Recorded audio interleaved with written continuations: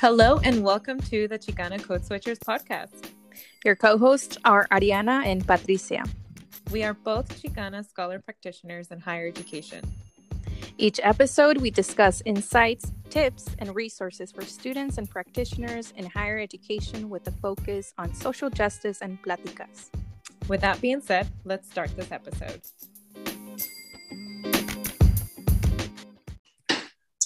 Hi, everybody. I'm so excited that we are recording for another episode. So Ariana, tell us what was the latest thing you have going on since our last check-in? I have been able to negotiate for more money at UC Riverside. I feel like last time we talked, I talked about, getting accepted, right? But I also want to share that, those financial award letters are negotiable.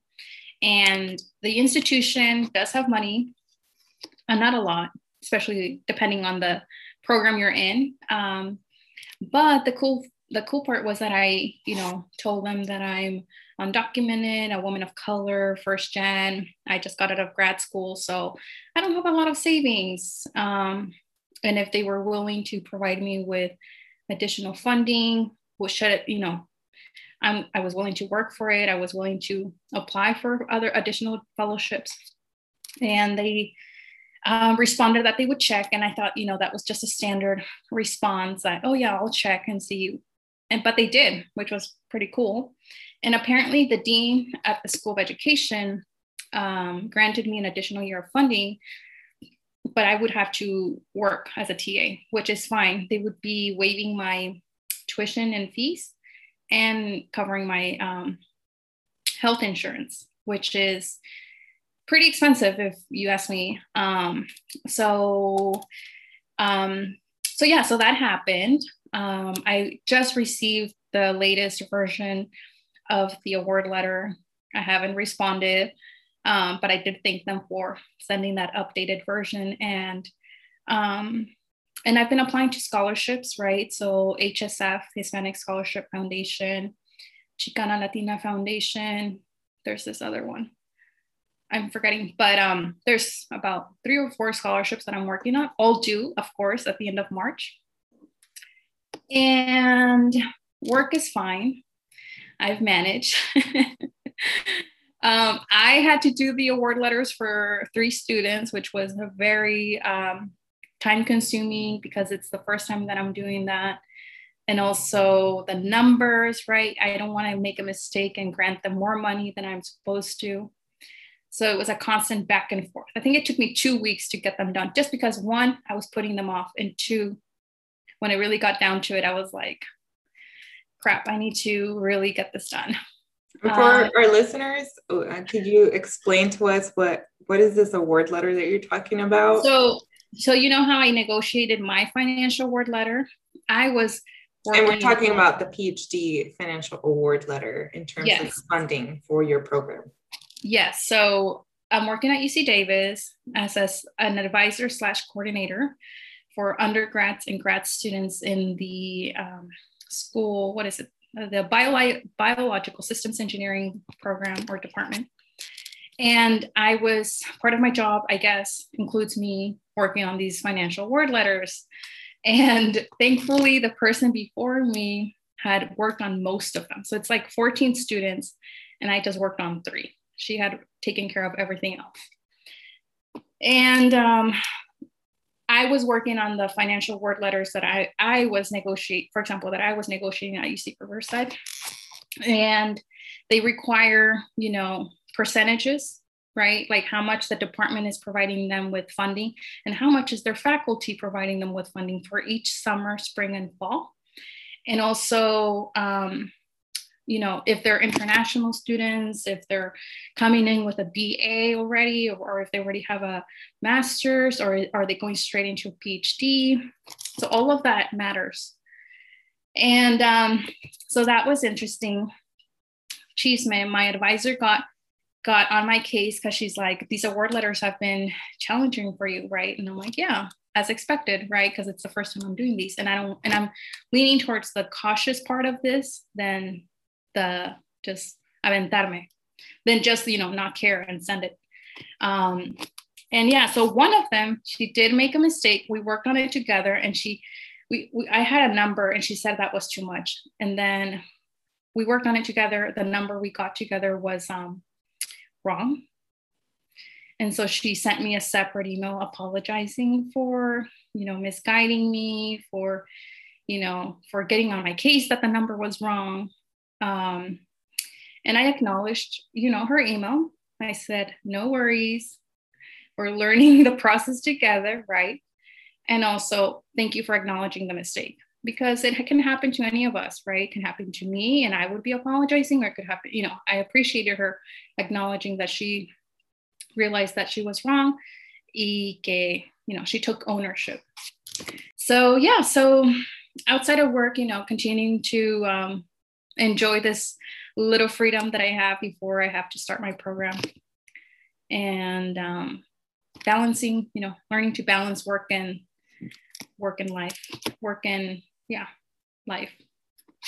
Yeah, and just for people in context, especially when it comes to universities that have PhD programs and master's programs, the behind the scenes can be very messy process in terms of being able to coordinate with so many different people, because there's so many key elements. There's the financial aid piece, there's the admissions piece, there's the professor faculty who are the ones, making the call of who they want to accept or who they want to recommend for the program.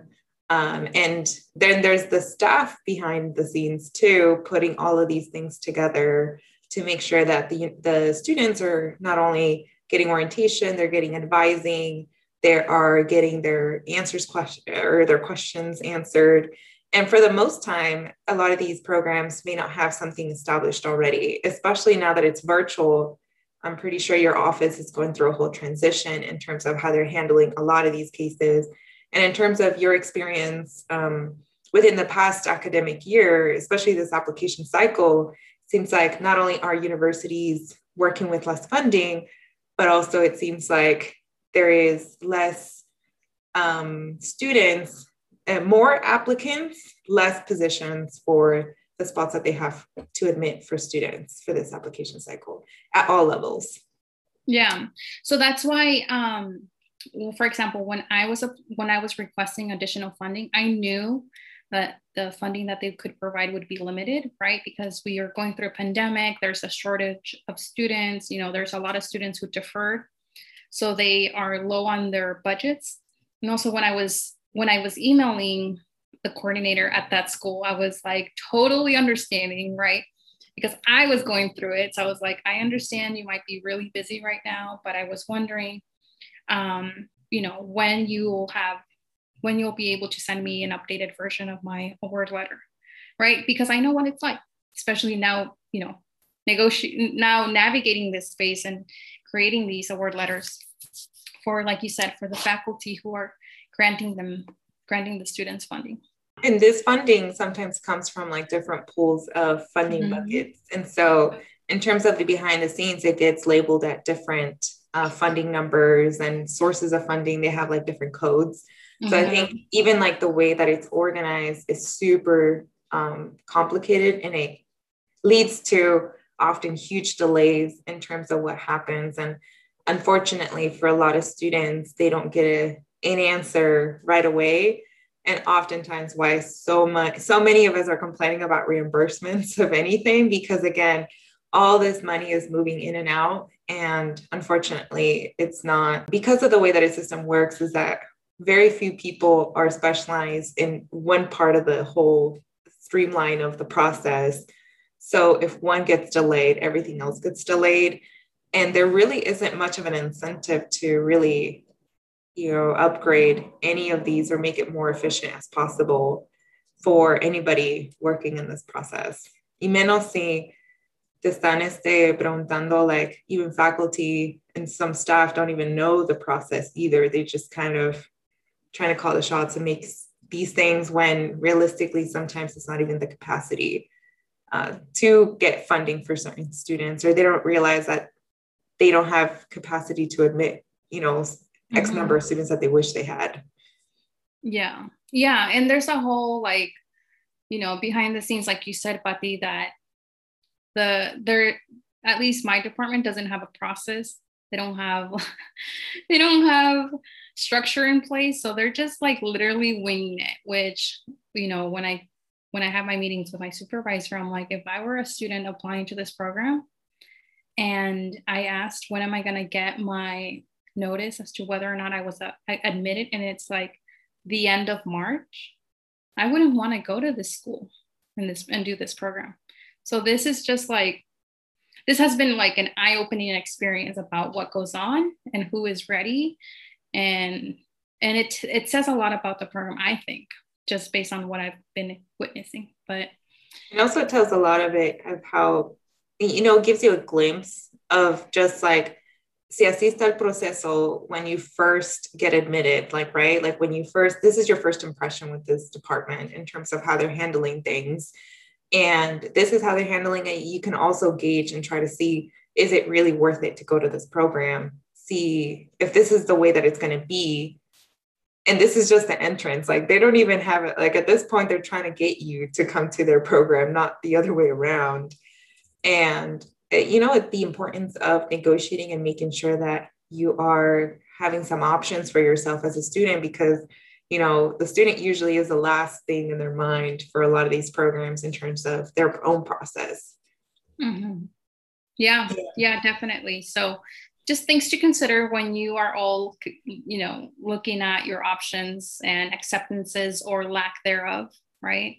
Yeah, and knowing like who you can talk to in the process, right? Who can advocate for you to expedite your process or to answer any questions you may have where certain things aren't making sense, just because even like, you know, in any step of the way, if you can easily overlook a small detail that can really make a big impact for you.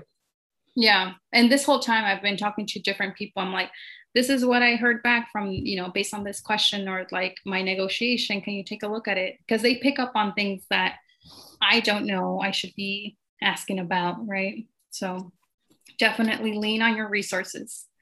But with that said, Pati, what are some of your updates?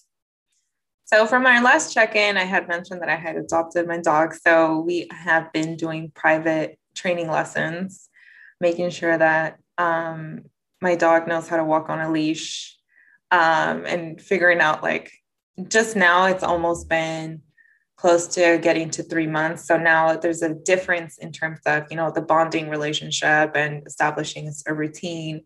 And so that has really helped me go outside, and definitely at least twice a day.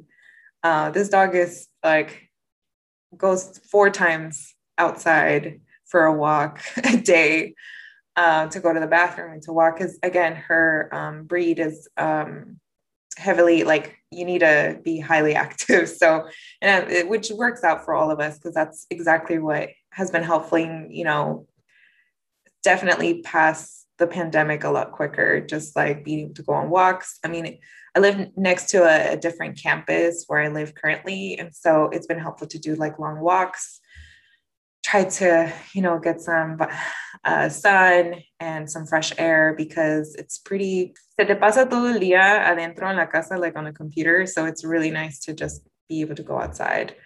I have noticed that for me personally, like even when I was a student in the fall, I was really good at managing my work, but emotionally I feel so much better in the spring because it's like sunny and there's a lot of things going on. We're getting closer to summer. And also it's been a year since, the lockdown has happened for this month. So after a whole year of being virtual and home, it's just been interesting to see also the departments and how they're going to, again, still manage and still, they don't have a lot of structured or clear directions on how they're opening this fall, pero casi todos ya están in the same boat of like, things have to open in fall, which again, having discussions with other PhD students and faculty out of state, they're all saying like, because of neoliberalism, of course, they're going to want to justify opening up, even though it might not be safe to do so. So definitely, like, everyone try to know more of your rights or more of the ways that you can get accommodations if, need be, because they're not thinking about the care or the need of like the students, especially now that Biden's administration is now really pushing towards getting more vaccines by May, which again, in certain counties, especially in Santa Clara County, in southern, the South Bay area, already ran out of vaccines.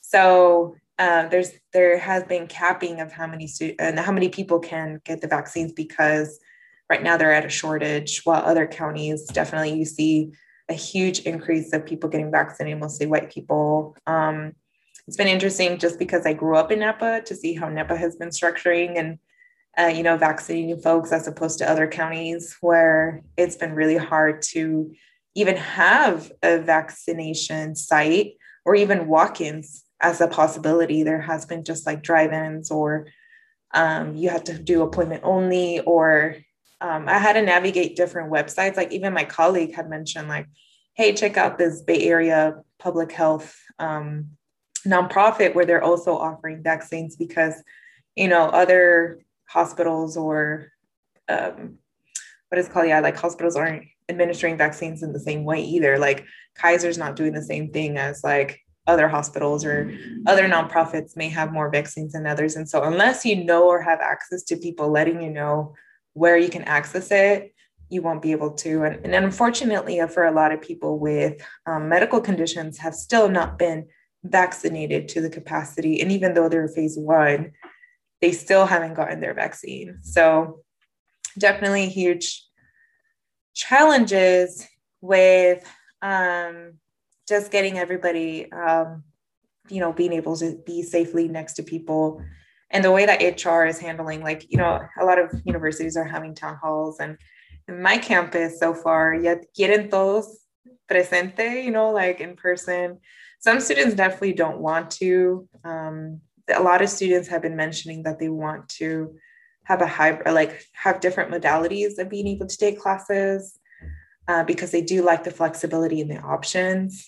But like all things in terms of student feedback, they're usually the last ones to be heard, because again, faculty and administrators are the ones who usually have more of a say in these kind of processes. So I just have a sense that all these admin are waiting until the last minute to say something, so people don't have enough time to organize and really think about letting out their voice in terms of how things are going to take place. I mean, my campus pushed back the registration time for all students. So, quién sabe, like it's very, again, kind of challenging to see like what the upcoming, next academic year will be for sure.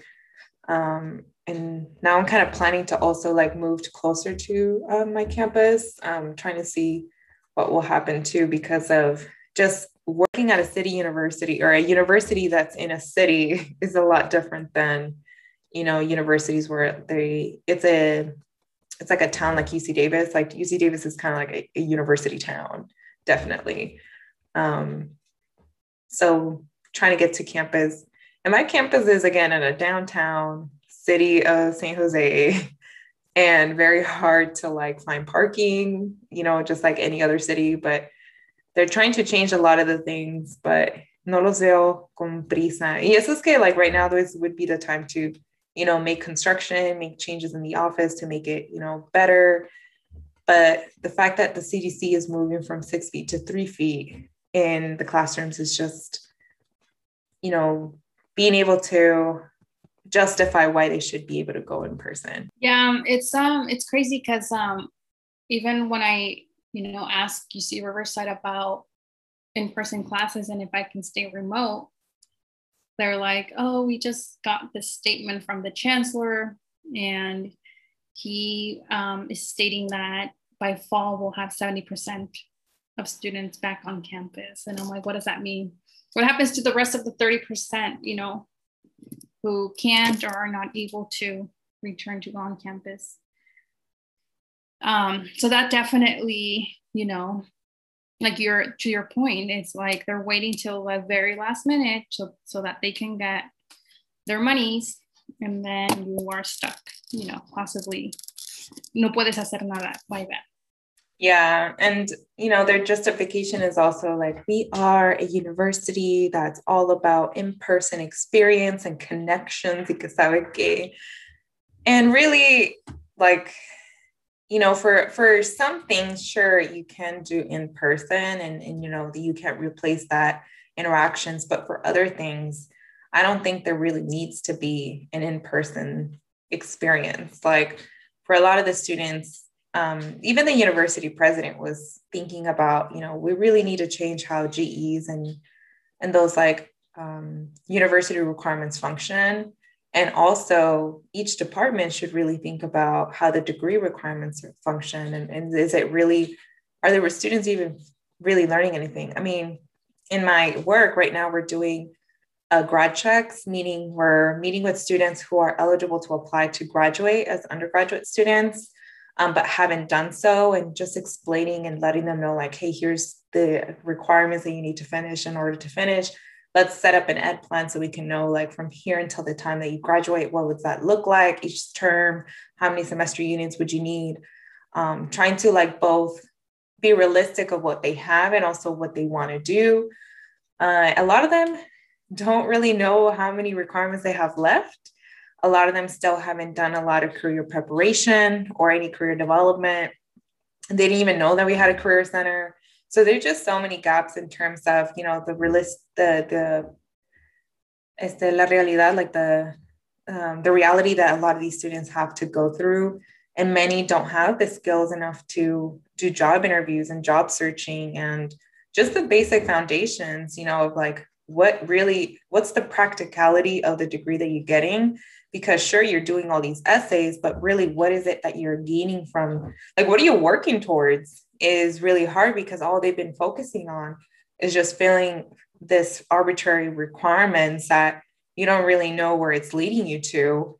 And it's not guaranteed that, again, your degree is going to get you anything better than if you would have just worked your way up the chain in your job, or even through work experience, right? They claim that students we need a more educated workforce, but really they don't, spend the time to prepare these students to understand. You need to, once you hit that third, fourth, or, you're getting closer to that graduation stage, how much are you preparing for post-graduation plans?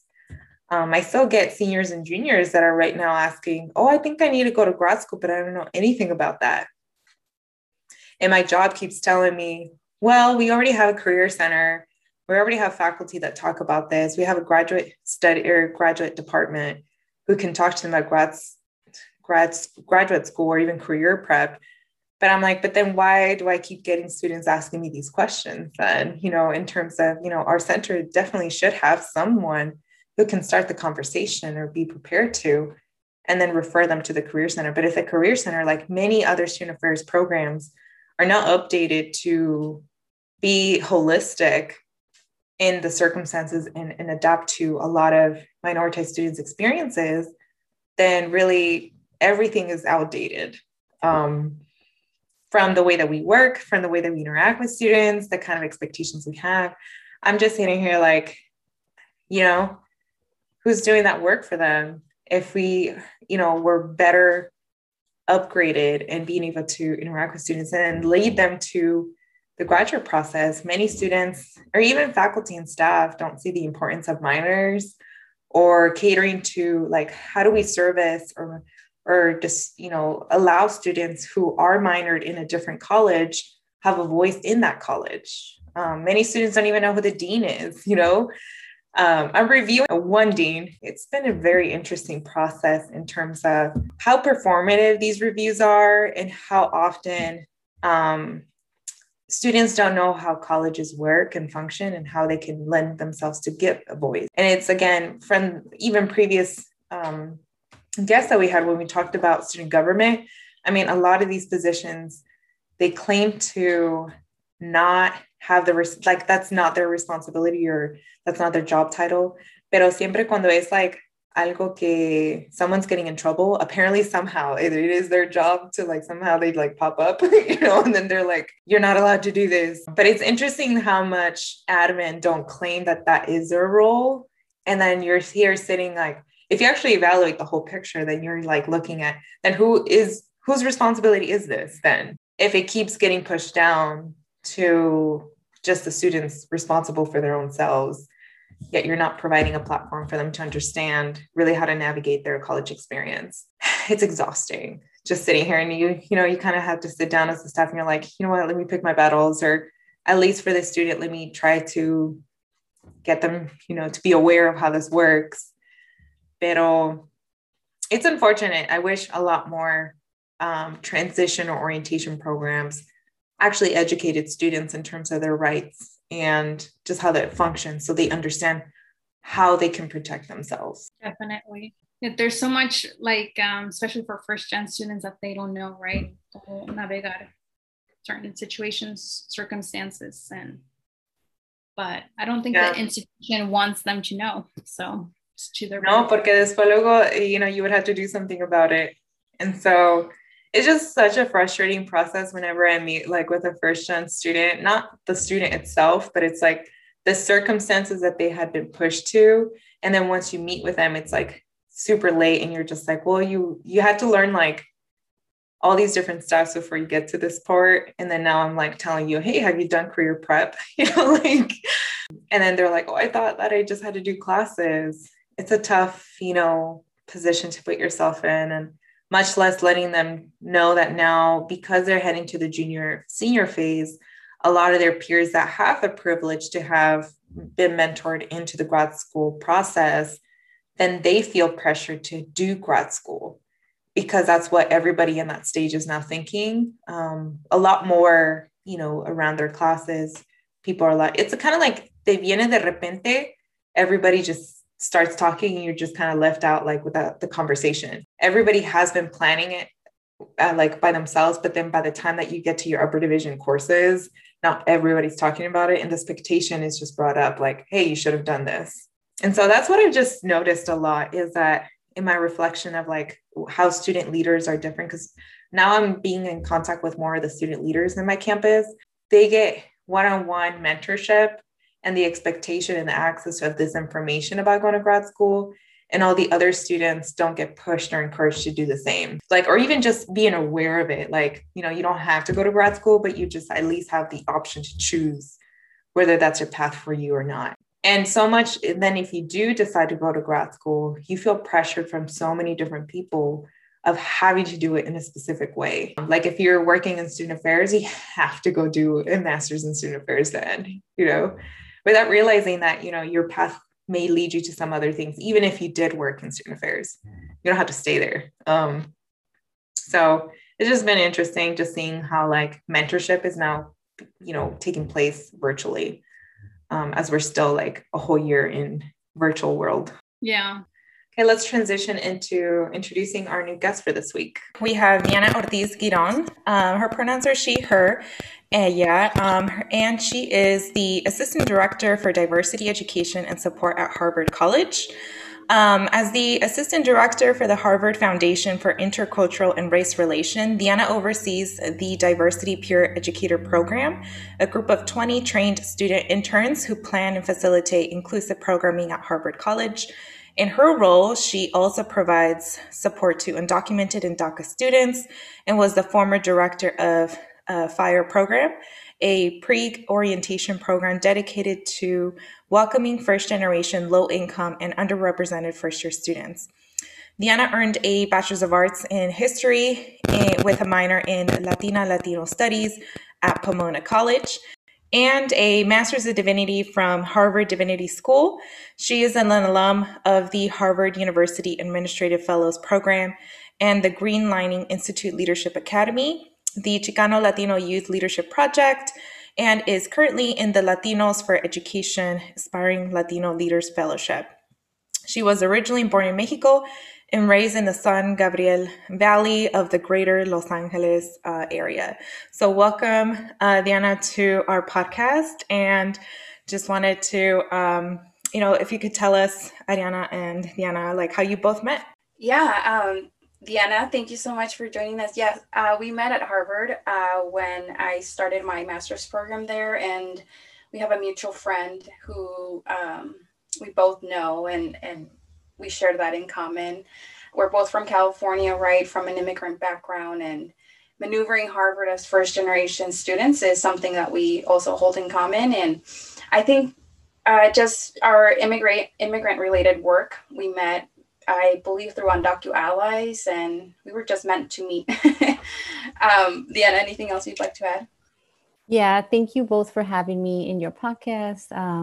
Really appreciate all the amazing work you both are doing as Chicana Latinas.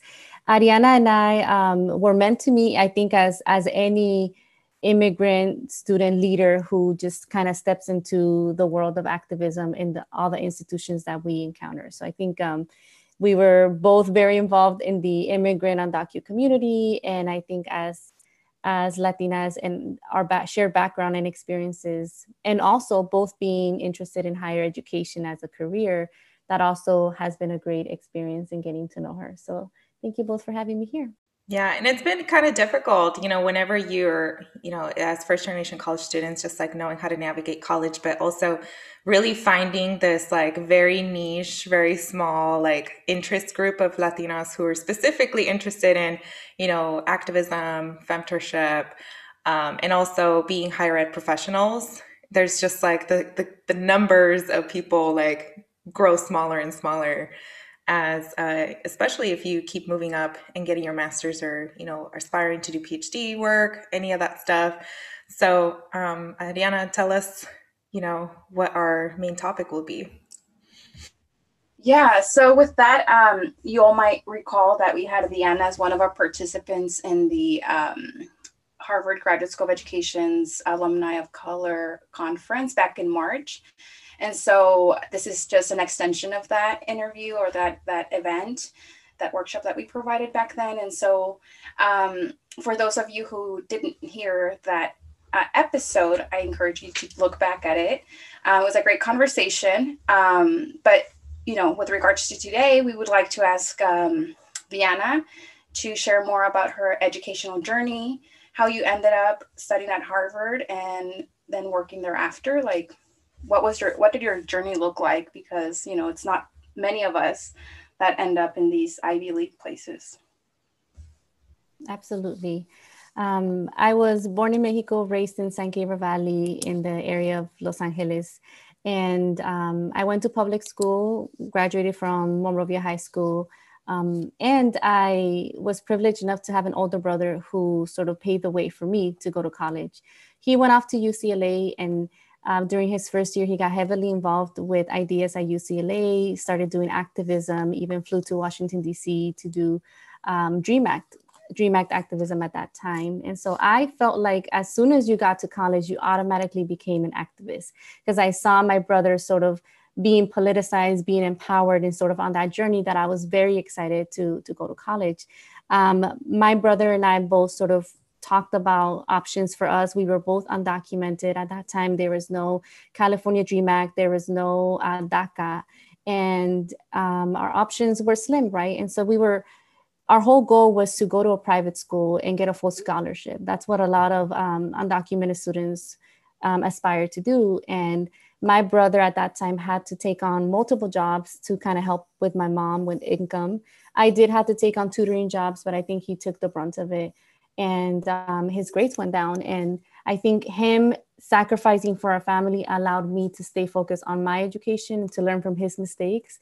That by the time that I had graduated, my grades were really strong. I was heavily involved in high school leadership, extracurriculars, sort of holistic student. And I applied to 10 privates, and I got into one private school called Pomona College in Claremont, California, a small private elite liberal arts school that gave me a full scholarship with room and board, dining services, sort of the whole package that a lot of our first-gen low-income students strive for, specifically our undocumented students who don't qualify for federal aid. So this was a dream come true. And for me, it was a huge responsibility that my brother didn't have. He didn't have any of the scholarship package that I had. He had to pay his way through UCLA, stop a semester, work, save up money, do it all over, commute 3 hours from Duarte to UCLA on a bus. The LA public trans is a very outdated system. So you can imagine the stark differences between my brother's experience in public university, and my own experience in private elite universities. So I owe a lot of my educational journey to him, because his sacrifices allowed me to fulfill our dreams. And so after graduating Pomona, the narrative was go to school until immigration reform passes. That's what a lot of us undocumented students were trying to do. And at that time, DACA had just come out. And so a lot of grad schools will eventually become more inclusive to DACA students, but that was too early for sort of admissions officers to know how to treat us. So I was sort of on a journey to figure out what graduate program would fit me best. And I was looking at ed schools, I was looking at business schools, looking at nonprofit leadership management, because I thought I was going to be an executive director of a nonprofit. And at the end, one of my mentors from Pitzer College, someone who was a year older, Albert Maldonado, who's now a lawyer and a part of the Alumni Association. We both serve on the board for HLLA, the Harvard Latino Alumni Association. He told me there is a diversity exploration program happening at Harvard Divinity School for diverse students of all backgrounds who wanted to study religious studies. I was a history major. I was always interested in religion. I'm a religious practitioner myself. And so faith and spirituality is a part of who I am. And I was particularly interested in social justice and religion. And how do you make change, right? We think about the civil rights movement, Martin Luther King's leadership with the Black church and being involved. We also think about liberation theology in Latin America, or even going back to the conquest, and Catholicism was a part of colonialism. So I was heavily interested intellectually and culturally in religion. But I didn't know how to make that a career. And how do I tell my mom, my brother, that I want to study religion? That's not a practical pathway, right? But what I learned is I went to this program, Diversity Exploration, and I asked, first, do you admit undocumented students? And then second, do you provide financial aid? And both answers were yes. So I redrafted my last senior year to try to make my way to Harvard Divinity School, because it would give me 3 additional years of grad school for me to figure out what I wanted to do and figure out how to move forward in my career as an undocumented person at that time with DACA. So there's, in my story and in my educational journey, there's tremendous privilege being someone who is a product of private schools. There's also tremendous differences between those who I went to school with, right? So we navigate this world where we come from a place of humility. And when we come to these private wealthy institutions, we realize sort of our different backgrounds. And so at Harvard, I really enjoyed my time. I took classes at Harvard Law. I took classes at Harvard Ed School to figure out which path I wanted to take. Decided education was going to be my path. But I'm very grateful, and I'm here now working as an administrator. I'm happy to talk about that more when you need me to. Awesome. Thank you for sharing all of the details in your journey, because I think that's, usually when I work with students or, talk to prospective students specifically, they want to know, like, how did you know, what made you apply? What was that point in time that you said that you thought of, putting yourself out there, right? Because it's a something that at least I want to say personally, I'm not used to doing. I hesitate, I think about it, overthink about it. But now that you've graduated from Harvard and you're like one of the people that I know has been there the longest, and someone that is very well connected and very involved and always going above and beyond to serve the students. And that's a quality that I admire. But let us know, what is it like to work in student affairs and as an assistant director within diversity and inclusion and the work that you do? Absolutely. And back at you, Ariana, I think you're a very student-centered professional yourself, and you're so committed to your craft and your practice. And I haven't met Patricia as much, but I'm confident that she is as well, as we all are, right? If we're doing this work, if we're trying to increase awareness, we're all paving the way for others. We're all leaders. And so my journey as a student affairs practitioner at Harvard starts when I graduate Harvard Divinity School with my Master of Divinity. And at that time, I didn't realize how hard it was to break into an industry. I didn't realize how hard it was to find a job as a professional. You know, we grew up with our parents. If you were low income immigrant parents who go from job to job, maybe they got laid off because they're seasonal workers. In a week or two, they're already at their next job and at doing the next hustle and the next gig. And so I was like, well, if I have a bachelor's and a master's, uh, how long could it take me to find a job? Like, it's going to be a day, right? Like, if my mom can find it in a month, maybe I'll find it in 2 weeks. And that was completely different. No one tells you, they just say, go to college, go to grad school. They don't tell you the aftermath or the challenges that you'll experience once you have the degree. And even ourselves, we don't network until we graduate. We should be networking while we're getting our degree so that when we graduate, we already have a job lined up.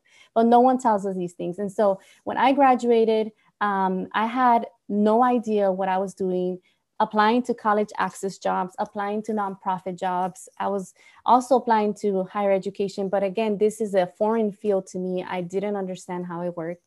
And I was very grateful to be mentored by a woman of color who works at the Office of Career Services. Her name is Linda Spencer, through the wonderful leadership of Robin Mount, who are currently there. And this is why femtors really matter, and people who are willing to sponsor you. So they took me on as a part-time worker for the summer that after I graduated my degree. And that summer, I was doing special projects for them where I was looking at creating resource guides for undocumented students, for first-gen students, for internationals, really just creating a bunch of resources for their career service office, but while being mentored on how to find a job and how to interview and how to do all the things that I needed. And so my supervisor spent half the time checking in about my work, but then half the other time doing social emotional career coaching that I needed. And it was a season that I was just a sponge. I just learned so much. At that time, I had submitted an application sort of last minute to a program called the Administrative Fellows Program. And I sort of, you submit things, you wish things, and then you kind of move on to the next job application. And so I hadn't heard from them in a while, but eventually I got an interview. I wasn't familiar with the office program. It was in academic affairs at that time. And I understood that this was going to be a 1-year fellowship. So even if I went through it, I would have to find a job right after. I went through the motions, I went through the interviews, had a lot of great coaching. I was also simultaneously going through a round 1 and round 2 interview for a college access job in Los Angeles. Going back to LA was my dream. Right after graduating, Boston is a very hard place for Latinos to be, especially those of us who come from California, Texas, and Florida, where we're highly not a minority. So going back to LA was the hope and the dream. I had already, my partner and I actually had both graduated from our masters, and we were struggling to find a job.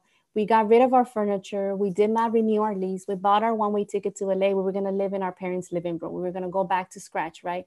Ground zero. And there was a little sense of shame of how could we go back without a job? We just spent 4 years or 3 years trying to prepare ourselves for professional life, and we're going back without a job. But once 2 weeks before our flight to LA, I finally got an offer from the Office of General Education at Harvard College through the Administrative Fellows programs. I was their primary candidate.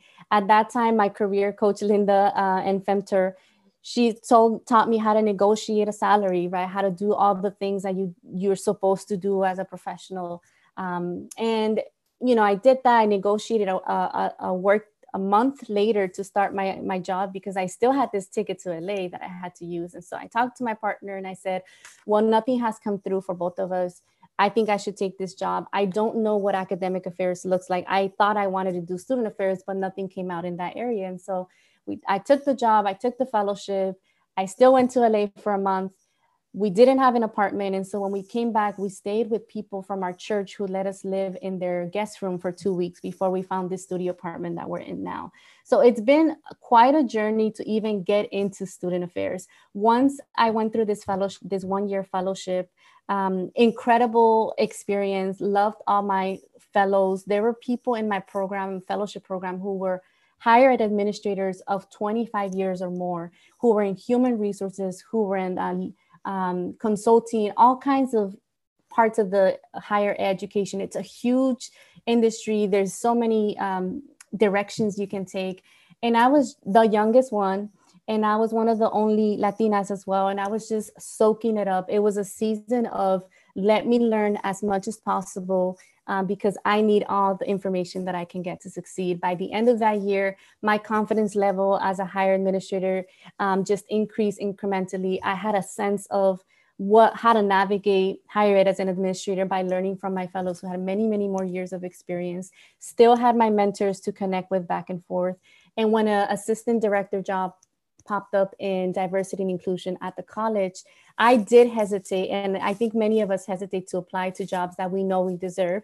I hesitated because when I was in grad school, my third year, I was the graduate fellow in that same office. And I had seen the diversity program. I had seen what type of work it requires to run that program. And I was now applying to the job that was going to be supervising 20 interns. I think the question for me was, do I have it within to do this work? Can I do in supervision? Will I succeed? Can I train them every week on diversity competency? This is a huge responsibility. I knew the predecessor, so the person who had that job, and I was like, she's amazing, amazing Latina. I can never do what she does. And so I applied last minute. I think I have a history of last minute things that I do, but that are really incredible opportunities at the end. And I applied and I went through them again, the interview process, and I was given the position. And now it was a matter of, do I take it and really take this leap of faith into student affairs, or do I want to sit comfortably? Because in my current position, although it was a one-year fellowship, they were willing to keep me for an additional year. And I think that's very common of us, right? Like we go to any job, we work hard, we show them the best. They want to keep us because we're incredible workers. And so I had to make a choice, and I decided to pursue student affairs because it was going to be a more permanent position. And although I was still afraid of the job because of the workload, I was also very excited to work with students, to work in diversity and inclusion, because that's at the end, that's what I am passionate about. That's what I'm trained in. I naturally am social justice oriented. And so it kind of fit. But being in student affairs now, I'm in my third year, and the workload is completely different. Academic affairs, my job was 9 to 5. I had time for an hour lunch. I could go and network anytime throughout my schedule because, there were moments where I had more and less. In student affairs, I was working evenings, sometimes weekends, when I was planning my retreats with my students, really accommodating to their schedule. The work is so taxing, but it is also so rewarding. I get to mentor now 20 interns. I get to coach students from all backgrounds and have the cultural competency to really just be there. I'm in what we call the grunt of our career. I'm in this season where it's just so much work, but I'm building something. I feel like I've learned so much from these 3 years. I've been given the opportunity to, interact with the resident life system because of the race relations programs which is the resident tutors there. I've also been able to do pre-orientation work through the First Gen program that I led, as well as now most recently undocumented student work. And so I really though I've been in diversity and inclusion only 3 years, but it feels like 6 years for the amount of work that Harvard has put on my plate, or that I've taken on, because I just really good at what I do and I really enjoy it. And we're just hard workers. So really grateful, but also really thinking about how sustainable would this be if I had a family, if I had kids, and I'm young right now, right? So I think it's seasonal, but I'm happy to be here as well. Yeah. And I think when we're looking at how to professionalize, I think whenever things get overwhelming, I have to remind myself, I'm I haven't been doing this work for so long, and I haven't learned, we had to sink and swim, build as we go.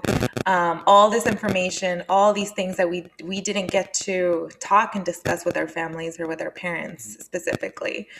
Just realize how much information we actually have to learn and do, because we have to catch up on, especially applying for graduate school, and the level of information you need to know in order to professionalize yourself after graduate school, making sure that your investment in either your undergrad or if you're applying to grad school, it makes it worth. And especially when all those questions get super intimidating, how do you fit the field? Can you tell me how well researched are you in understanding what the program is, like everything, little things that we have to learn to make sure that our application is holistic and that we represent our best self, because we do have everything everything with us to do a really good job in the program, but it's so hard for us to explain how and then show and demonstrate how we are. And in that, experience, everything that you've been mentioning, like, the fears of first generation professionals and grad students, undergrads, like how hard it is to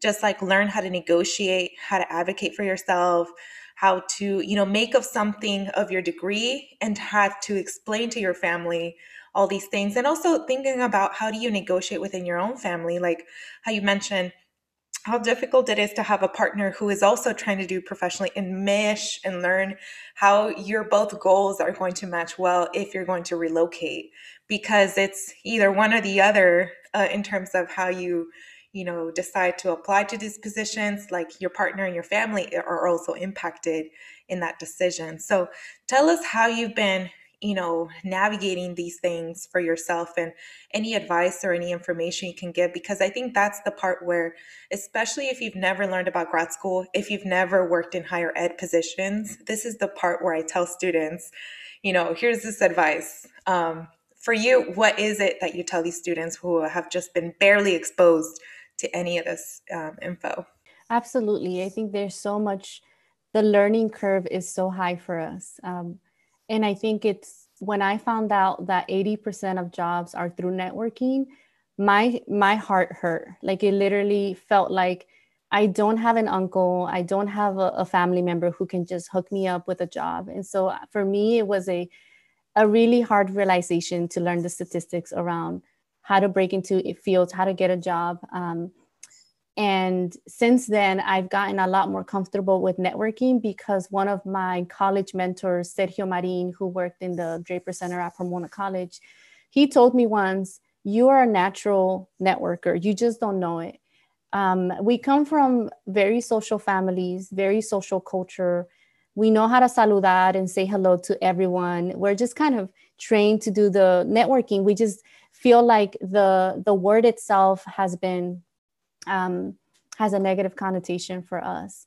And for us, it's really about building connections and understanding that it takes a village to get anywhere in life, and that it's okay if you need help. So I think absolutely when it comes to helping college students and graduate students learn how to go to the next step, because we're being trailblazers every step of the way, and every step of the way has its new challenges, depending on our identities and our family support system as well. But one thing I will say is when it comes to negotiating your salary, every employer expects you to negotiate your salary. It's part of the professional world. It's part of the decorum. It's an expectation. You don't have to feel bad to ask for more money.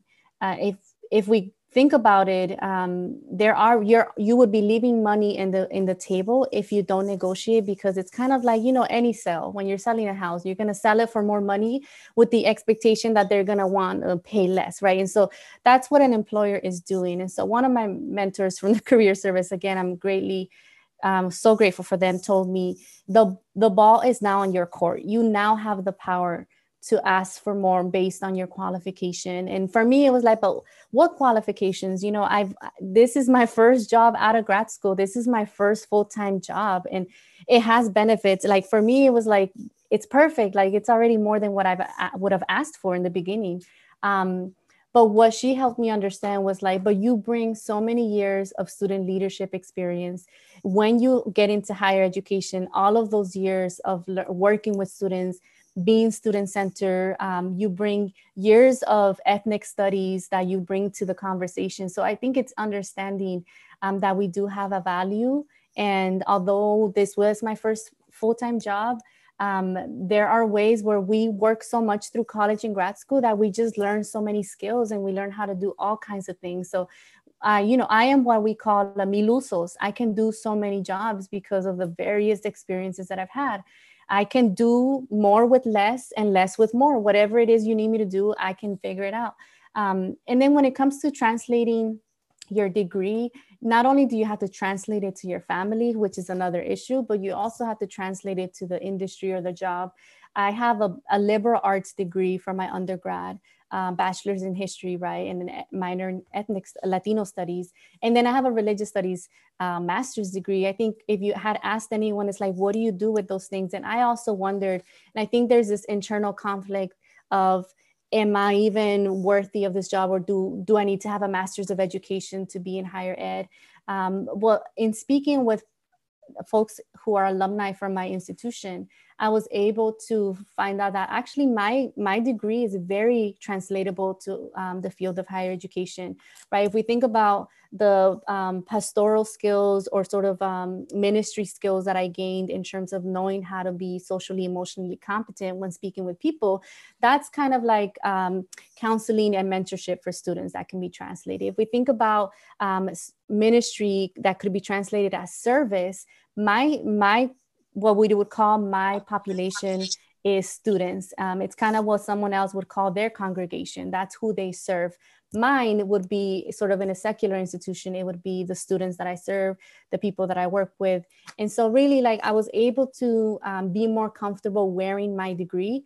And that was something that I had to overcome mentally, because other people saw me as competent, but I often would question, would they understand that I'm bringing different skills to the table? Another thing that I realized is within the world of diversity inclusion, not a lot of people are comfortable talking about religion and spirituality. It's one of those topics that has become privatized for various reasons. We live in a secular country, in a secular institution, right? So I think there are very good reasons for why keeping religion out of the public sphere is beneficial. But when it comes to student identity, we can't tell a student to leave their religion at the door if we're trying to serve them holistically. So I think it's being able to have not a fear of any identity and just being able to meet them where they are. And so that's something that I'm also noticing that I bring to the table that some of my colleagues may not as well.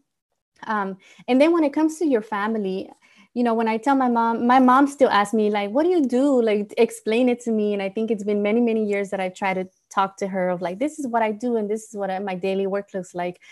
Even in grad school, it was always like, you know, many of our families, at least for me, Latino culture, we're a very spiritual community or very faith oriented. But like studying religion is not something that's acceptable. It's actually more acceptable within the Black community because there's a huge history of the Black church being an empowering institution. For the Latino community, it has always been separate. And so I think when I told my mom, like, I want to study religion, it was like, que bueno, gracias a Dios, but like, what are you going to do with that? So I think it's being able to feeling that pressure from the world already or society at large of like, what do you do with the religious studies degree or any grad school degree, but also feeling that pressure from home and folks not understanding, your parents or your siblings not understanding why you chose this path. And even my brother would give me a hard time about, because he's a scientist and he really thinks very practical. And so for him, it was, why are you going to this school? You could have gone to some other school to pursue whatever. And I think it took him a couple years to be comfortable with my trajectory. But once he saw the outcome that I now am in higher ed and I'm applying all my skills and I'm really enjoying it and they're making a difference, he told me once, like, I'm sorry for ever questioning you, because he was very hard on me in grad school, like really questioning me, what are you going to do? What are you going to do? And my answer was always, I'm going to go into the nonprofit industry and become an executive director. I can still do that with my degree. But later on, I switched because I was also trying to figure out if I wanted to be a lawyer, like many of us, either law or medicine.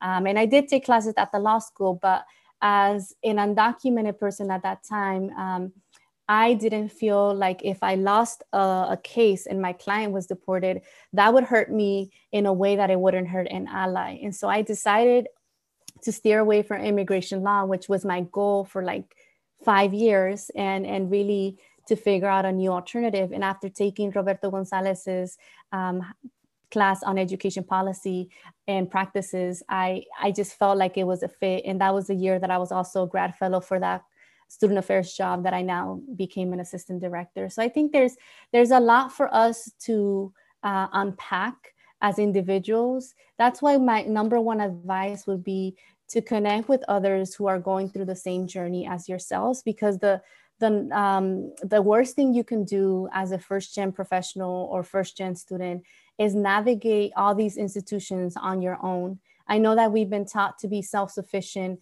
We've gotten here because of our hard work ethic. The model of our parents is just work hard and someone will see that effort.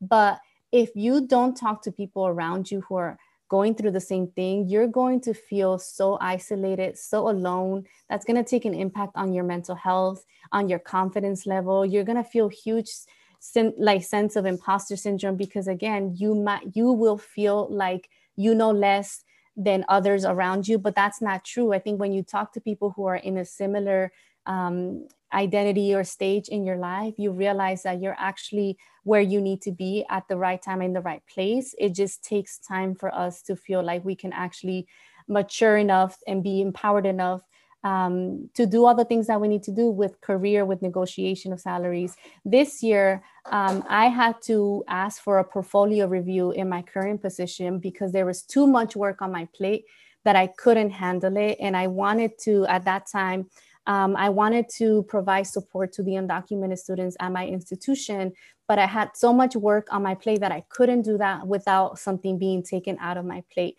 So it took a lot for me to research how do you negotiate a portfolio? When do you ask for work to be taken off versus asking for a salary raise? All this during a time of COVID where institutions are being pinched with money. And so a salary raise was not something that I could maybe go for, but a portfolio review to sort of assess, here are all my accomplishments in the last 2 years. And here's where I feel like I would be able to grow professionally if given the opportunity.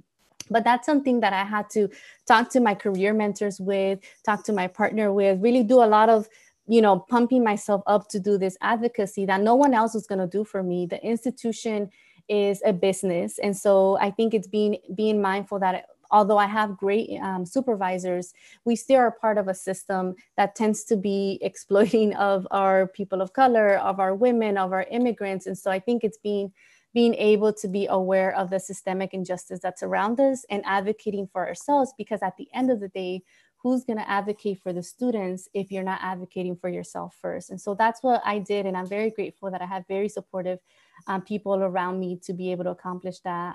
But it definitely was something that I learned and now can teach others how to do. Yeah.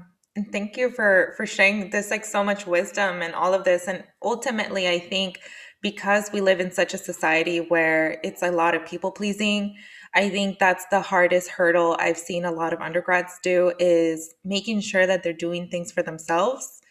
Often with students, it's a lot of conversations about, well, how am I supposed to explain it to my parents? Or a lot of first years saying, well, my parents think that this is more marketable for the job and all that stuff, and having to demystify all of those things, where a lot of the times it's, making sure that the student understands, the difference between a passion and a hobby, and making sure that they, try to feel some sort of autonomy and control over their lives, where I have to let them know, I'm like, well, that's great that your parents want you to do this. I think all parents want the best, for you, if they are very invested into seeing what you end up doing in your college career and making sure that your investment meant something.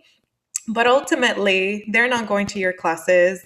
They're not doing job applications for you. I have seen some parents be very, very involved, and it's making sure that if you're feeling that imposter syndrome is because you're doing something that doesn't feel right for you. It doesn't fit your style. So to minimize that, I tell students, you really have to, do some reflection. Think about what you want to do, expose yourself to certain things, because if there's some doubt or something, let's figure out what the barrier is and let's see if what happens. Because, it's not sustainable for us to always be, not going for the things that we want because of fear.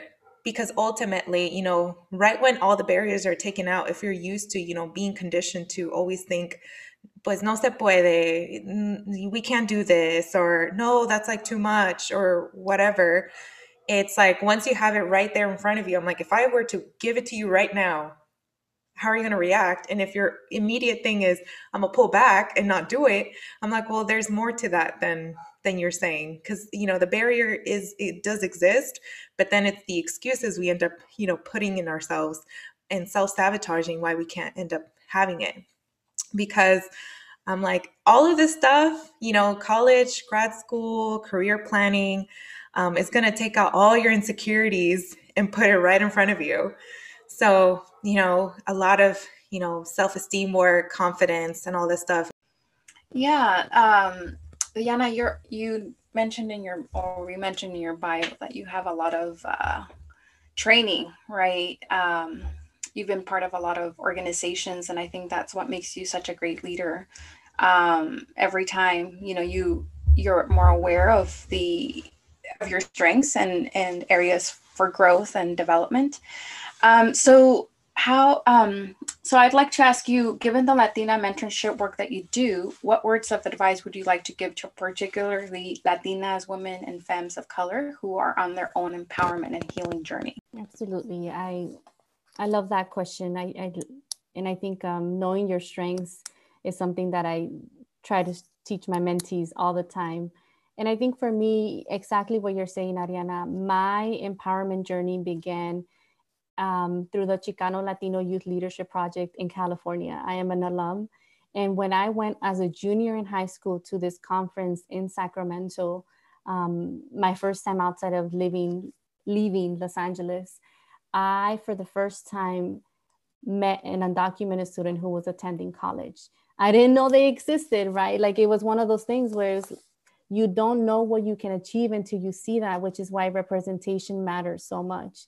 Seeing people who have a similar background, who have a similar cultural value as you in positions of power gives you a sense of, oh, if they did that because we have that shared background, then I can do it. And so I give credit to all of the leadership institutes that I've been a part of, all of the fellowships that have invested in me, because all the skills that I bring to the table and the sense, right, the Green Lining Institute in the Bay Area taught me that as people of color, if we're not in policy advocacy meetings or where the power shifts, then we are not making the impact that our community deserves. And so as a Latina, I always think of, if I am in this room, I am representing the many, many hundreds who weren't able to make it to this room.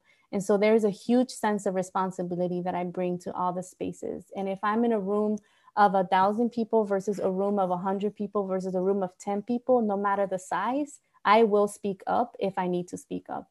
And so I think that's something that has been ingrained in my professional development or leadership development journey from all these fellows leadership institutes that I've been so blessed to be a part of. Because one thing I learned is that I'm really good at applying into things. I think we learn how to apply to college, how to apply to grad school, how to apply to jobs. It's always been like, let me just apply. And that is something that I've been really, really gifted in. And so knowing your strengths is something that came out of the research of Professor Tara Yoso, who has the community cultural wealth model. And she really inspired me in grad school when I learned about her theoretical framing, that she argues that students of color definitely bring forms of capital into higher education, but that the institution is not designed to evaluate, to assess, and to recognize these forms of values because they're more used to having a upper middle class or middle class white student. And so without that lens of understanding the assets that students of color, and that I would argue first-gen students or immigrant students bring into higher education, then we have an entirely missed opportunity as student affairs professionals to not recognize the linguistic capital that our students bring as folks who can speak multiple languages, but also as folks who can navigate and code switch from different communities that they're part of. We have not been trained to recognize navigational capital, especially for our first-gen students who are the first to graduate high school, first to attend college. The amount of navigational capital that it took for them to be in that room is incredible. And not only do our institutions not understand the forms of capital of our students themselves don't understand how much power and how much strength and how much asset they bring into every single space, because we're stuck in the deficit-based thinking of we are at risk, we are disadvantaged, we are behind the curve, we are always playing catch up, we know less, we are in sponsorship, right? We hear all these negative definitions of being placed on our community and research being done that is deficit-based, as opposed to researching the assets. And so what Professor Yoso does is she really push back on that argument that our students of color do not bring any forms of capital. And she identifies 6 forms of capital. And I encourage everyone to read her article on community cultural wealth model, because it transformed the way that I viewed myself, the way that I view my students, and the way that I view my industry and my practice. And when I mentor Latinas, I actually run a Latina mentorship circle at my institution outside of my work, sort of as a volunteer. And I really value peer mentorship and peer coaching. And so I have usually my setup is there's me, I'm sort of their mentor for all of them, but I have a Latina who's a senior, a Latina who's a junior, and a Latina who's a sophomore. Most recently, I now have a Latina who's a first year, but it usually takes me time to get to know first year before I invite them into my mentorship circle. And how I invite them is I just meet with them, have coffee, right? And as a mentor, always pay and always tell our first year students, it's on me, so that they're not stressed about going to coffee with me. And then in getting to know their life story and their journey to Harvard, because that's where I'm at now. But I hope to be able to bring this Latina mentorship circle with me wherever I go. And then just get to know them, share my story, my trajectory, and then ask them, hey, do you have a mentor? Do you need a mentor? Here's what a mentor looks like. And I would love to sort of bring you under my wing and kind of like be there for you throughout the time that you're here. What I love about this, we actually just had our meeting, is that the junior is able to give advice to the sophomore. And then the senior is able to give advice to the junior. And then I can give advice to the senior who's like, how do I graduate? How do I find a job? And so there's really this circle of mentorship that's going on in this beautiful sacred space. And by the end of the meeting, what I do is I have my mentees share how they're doing, whether it's personal, academic, professional, whatever they want to check in, but to focus on a moment, like a case study, like what is coming up for you at this moment that you want to share with us to get advice from us. And so it's a very particular type of mentorship. But by the end, I've had my mentees wrestle through 2 jobs that they're deciding between, or the challenges of going back home for the first time after being a first year, or whatever dynamics, deciding who they're going to live with for the next 3 years at their institution. And so there's some critical moments that are really beautiful that come up. And again, I remind my students of all of their assets. I bring sort of that cultural competence, being able to speak as a Latina with my Latina students, and really naming for them, like that's a cultural expectation that's been put on us for whatever reason, like going into sort of our background and our culture.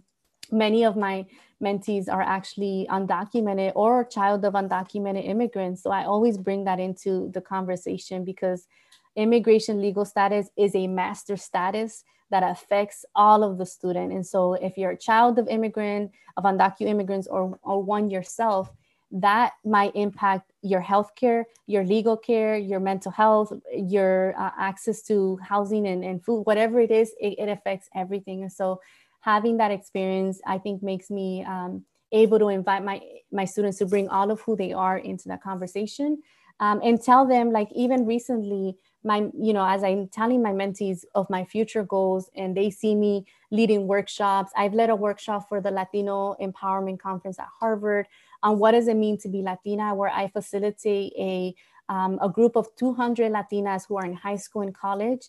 And I do what we would call the stand-up, stand-down activity, but I created a customized 30 questions that are applicable to the Latina identity or experience.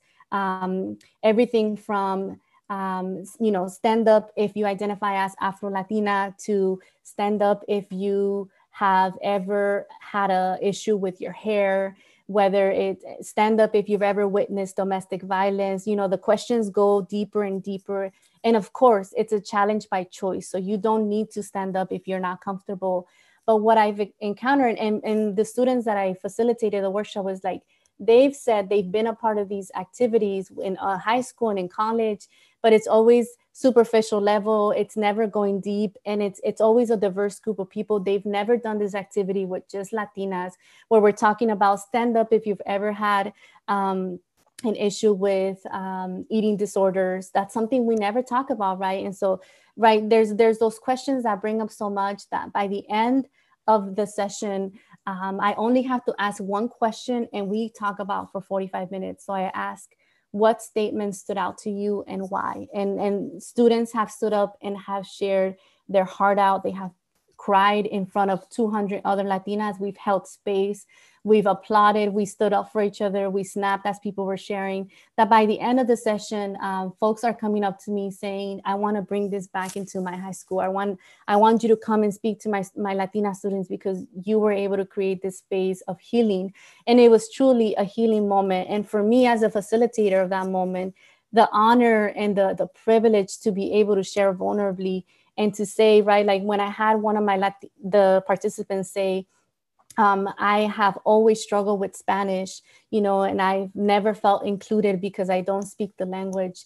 And I had another Latina stood up and say, as a light-skinned Latina, I've become aware more of my privilege.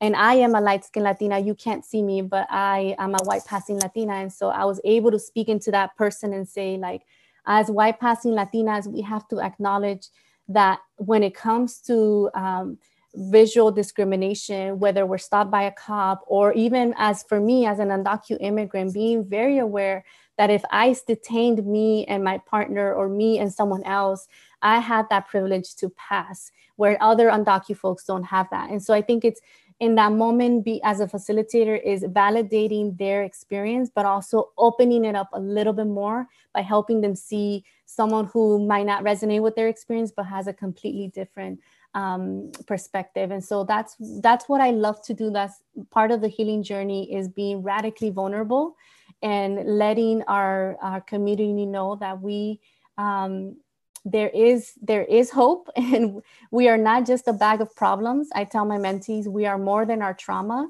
and we can experience joy and hope, and we can experience full healing. I encourage all my mentees to access mental health services at college, because I only access my counseling services for 3 months as an undergrad and for 3 months as a grad student. So a total of 6 months throughout my higher education experience.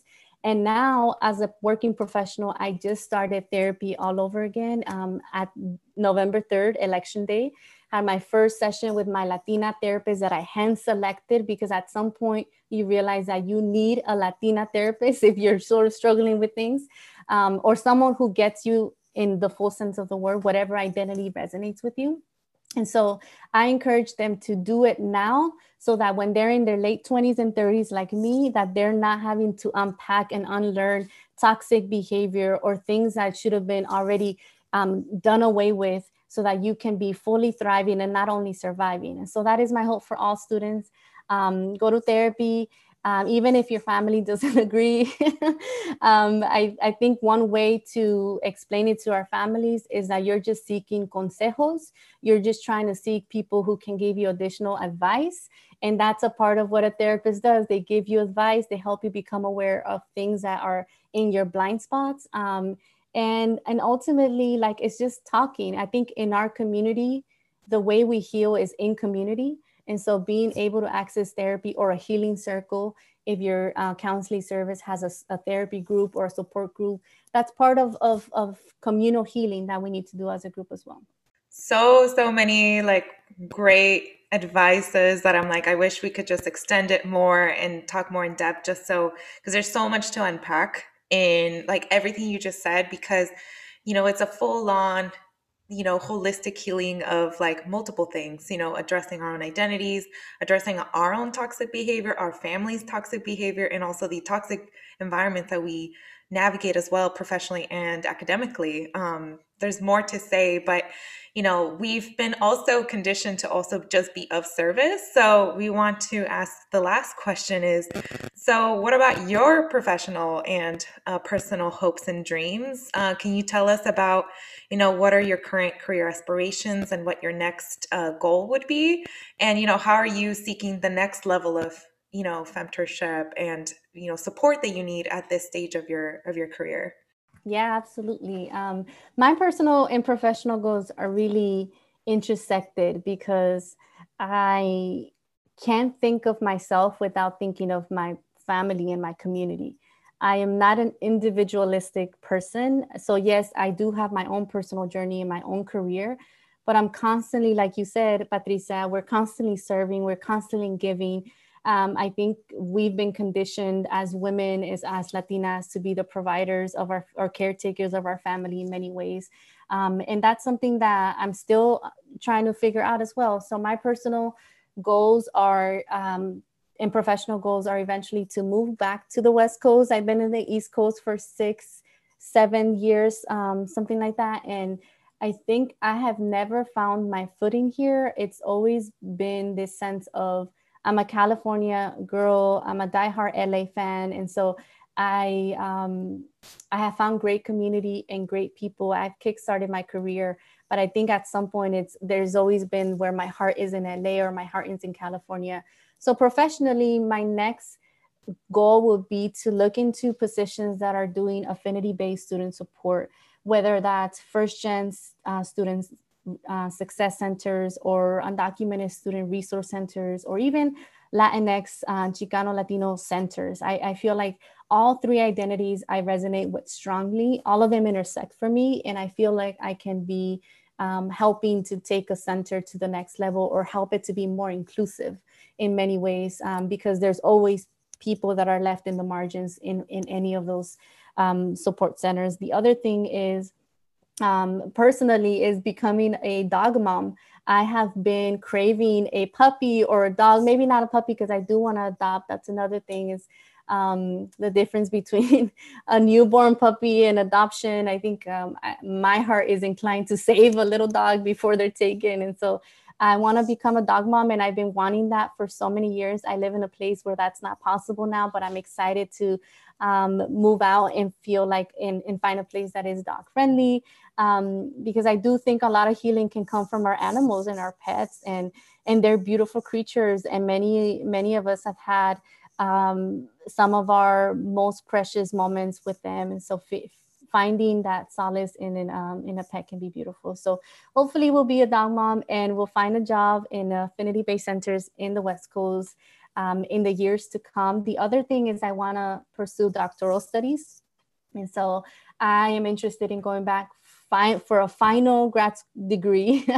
I have 2 degrees. I think there's this culture of accumulating so many degrees, but which I'm definitely a part of, but I want to pursue a doctoral degree in PhD in education to hopefully be a dean of students, a dean of diversity, chief diversity officer, or a VP of student affairs, or even a college president or university leader. And so I think it's leaving the options where they need to, where the world would take me, but feeling really called to research, specifically on docu-student research, advancing the work that I've been able to benefit from previous scholarship, and looking particularly at higher education and docu-student success, the intersections between Latinx, first-gen, and non-docu identities, and really contributing to the field of higher education student services, creating guides and scholarship that will directly impact the practice of higher ed administrators. I mean, the amount of people that get masters of education but don't know how to serve undocumented students is way too high in this country.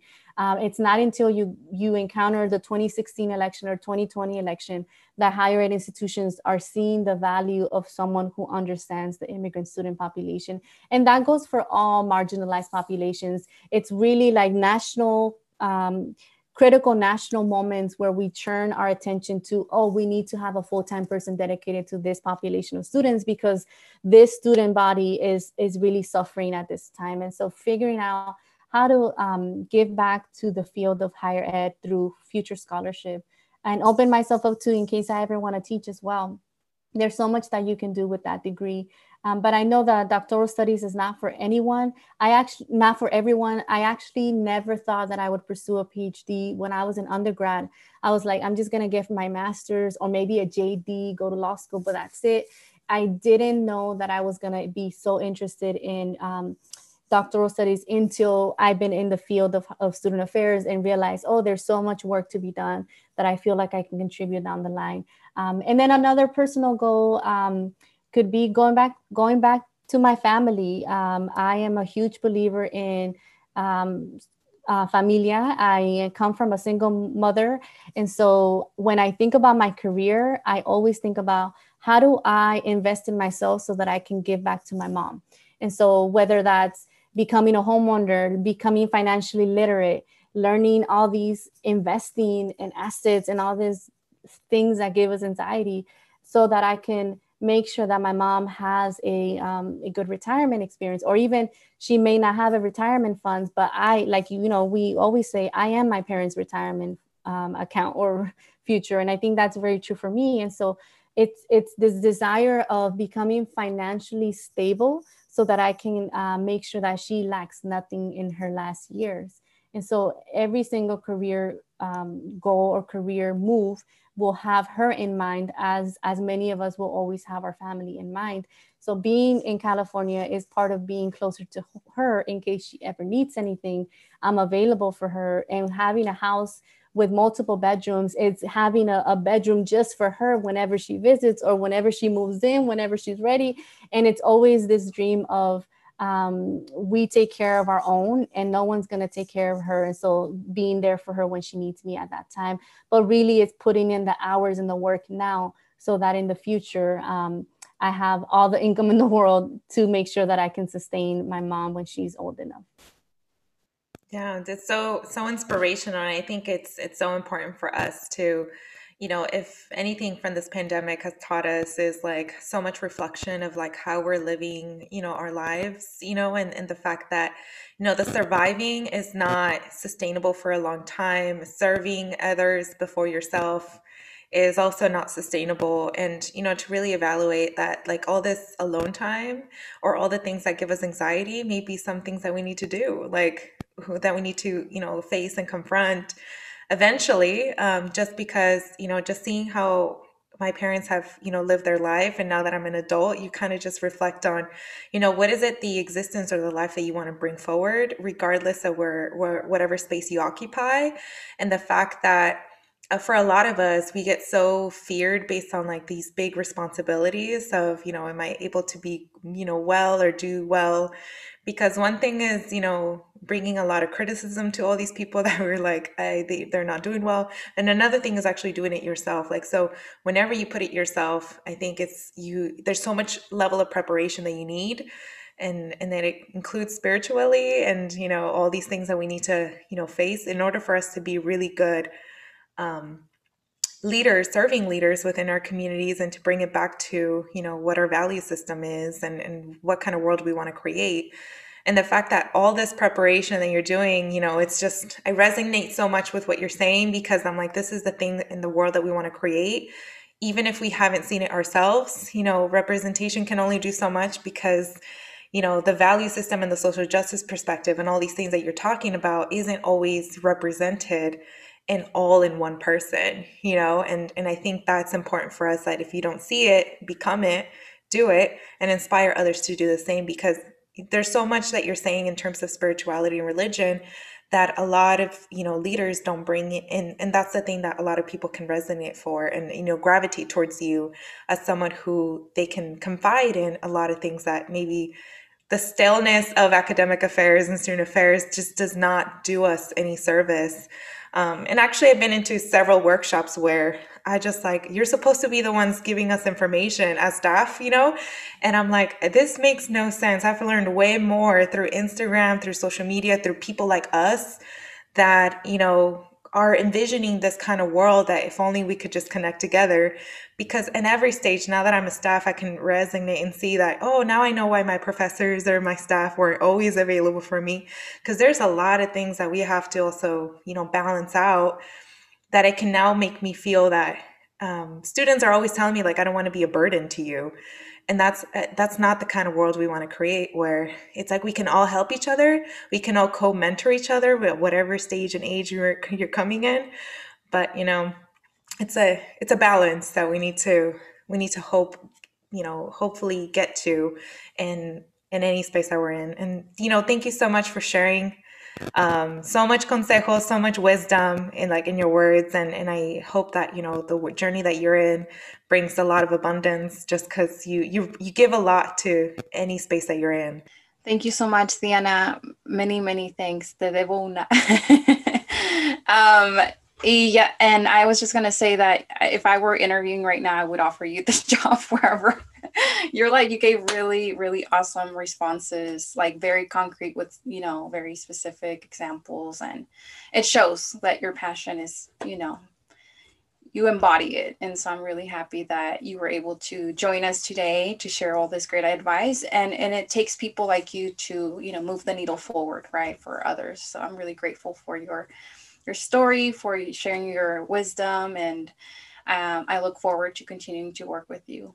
I really want to thank you both for having me, for creating this space of reflection. And I love reflecting. I love learning. I love being able to, I'm a history person, to look back on how far we've come and to be grateful for this journey. I couldn't have done it without my mentors. And that's why I want to give back to future generations. And both of you are also doing the same thing, right? Wherever we go, we make it a little bit better than it was when we first got there. And that's always the goal. It takes time and it's frustrating because systemic change is really difficult. But I think we have to do it because we are the generation, especially so many first-gen students, the majority are Latinx. And we're the generation that's going to be the most educated generation among our Latino community. And being able to give back and pave the way, make it easier for younger students so that they don't have to go through kind of like what our parents did. For me, my mom gave me a better childhood than the one she had. And so that's something that I always carry with me, is help make these institutions more accessible, more equitable, more inclusive, so that students don't have to feel the sense of isolation and aloneness and fear that I felt in my first year student. And so I think it's really grateful for you both for holding the space. I can't wait to see you all in person and have a cafecito and enjoy and reflect the work that we all do, and to take care of each other. We need each other. Having mujeres Latinas in the field for me is so life-giving. I get so sad when I hear about people of color and women of color leaving the industry, leaving student affairs, leaving higher education, because it's so exhausting, because it's so inequitable. And I just get courage from knowing that there are others like me trying to make a difference in their institution. So thank you.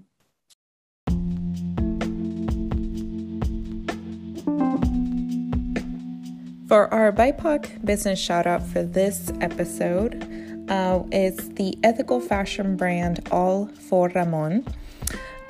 This is from their website. Founded in Los Angeles by two Latina sisters on a mission to create modern, effortless essentials to wear on repeat, witnessing firsthand the amount of waste fashion creates, we felt compelled to make a change. AFR is absolutely committed to elevating the standard one unique garment at a time.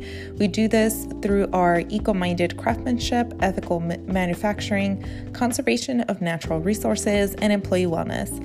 Designed for those of us who are bold, conscientious, unapologetic, and ready to live with purpose. We'll see a future where high-end fashion doesn't come at a cost of our Mother Earth. So you can actually visit their website to find different garments and fashion pieces, both from tops to unisex t-shirts, crew necks, face masks, and other accessories on their shop. All the link and information for their business will be in our episode caption. So definitely check them out on social media, and their @ is All for Ramon, ALLFORRAMON.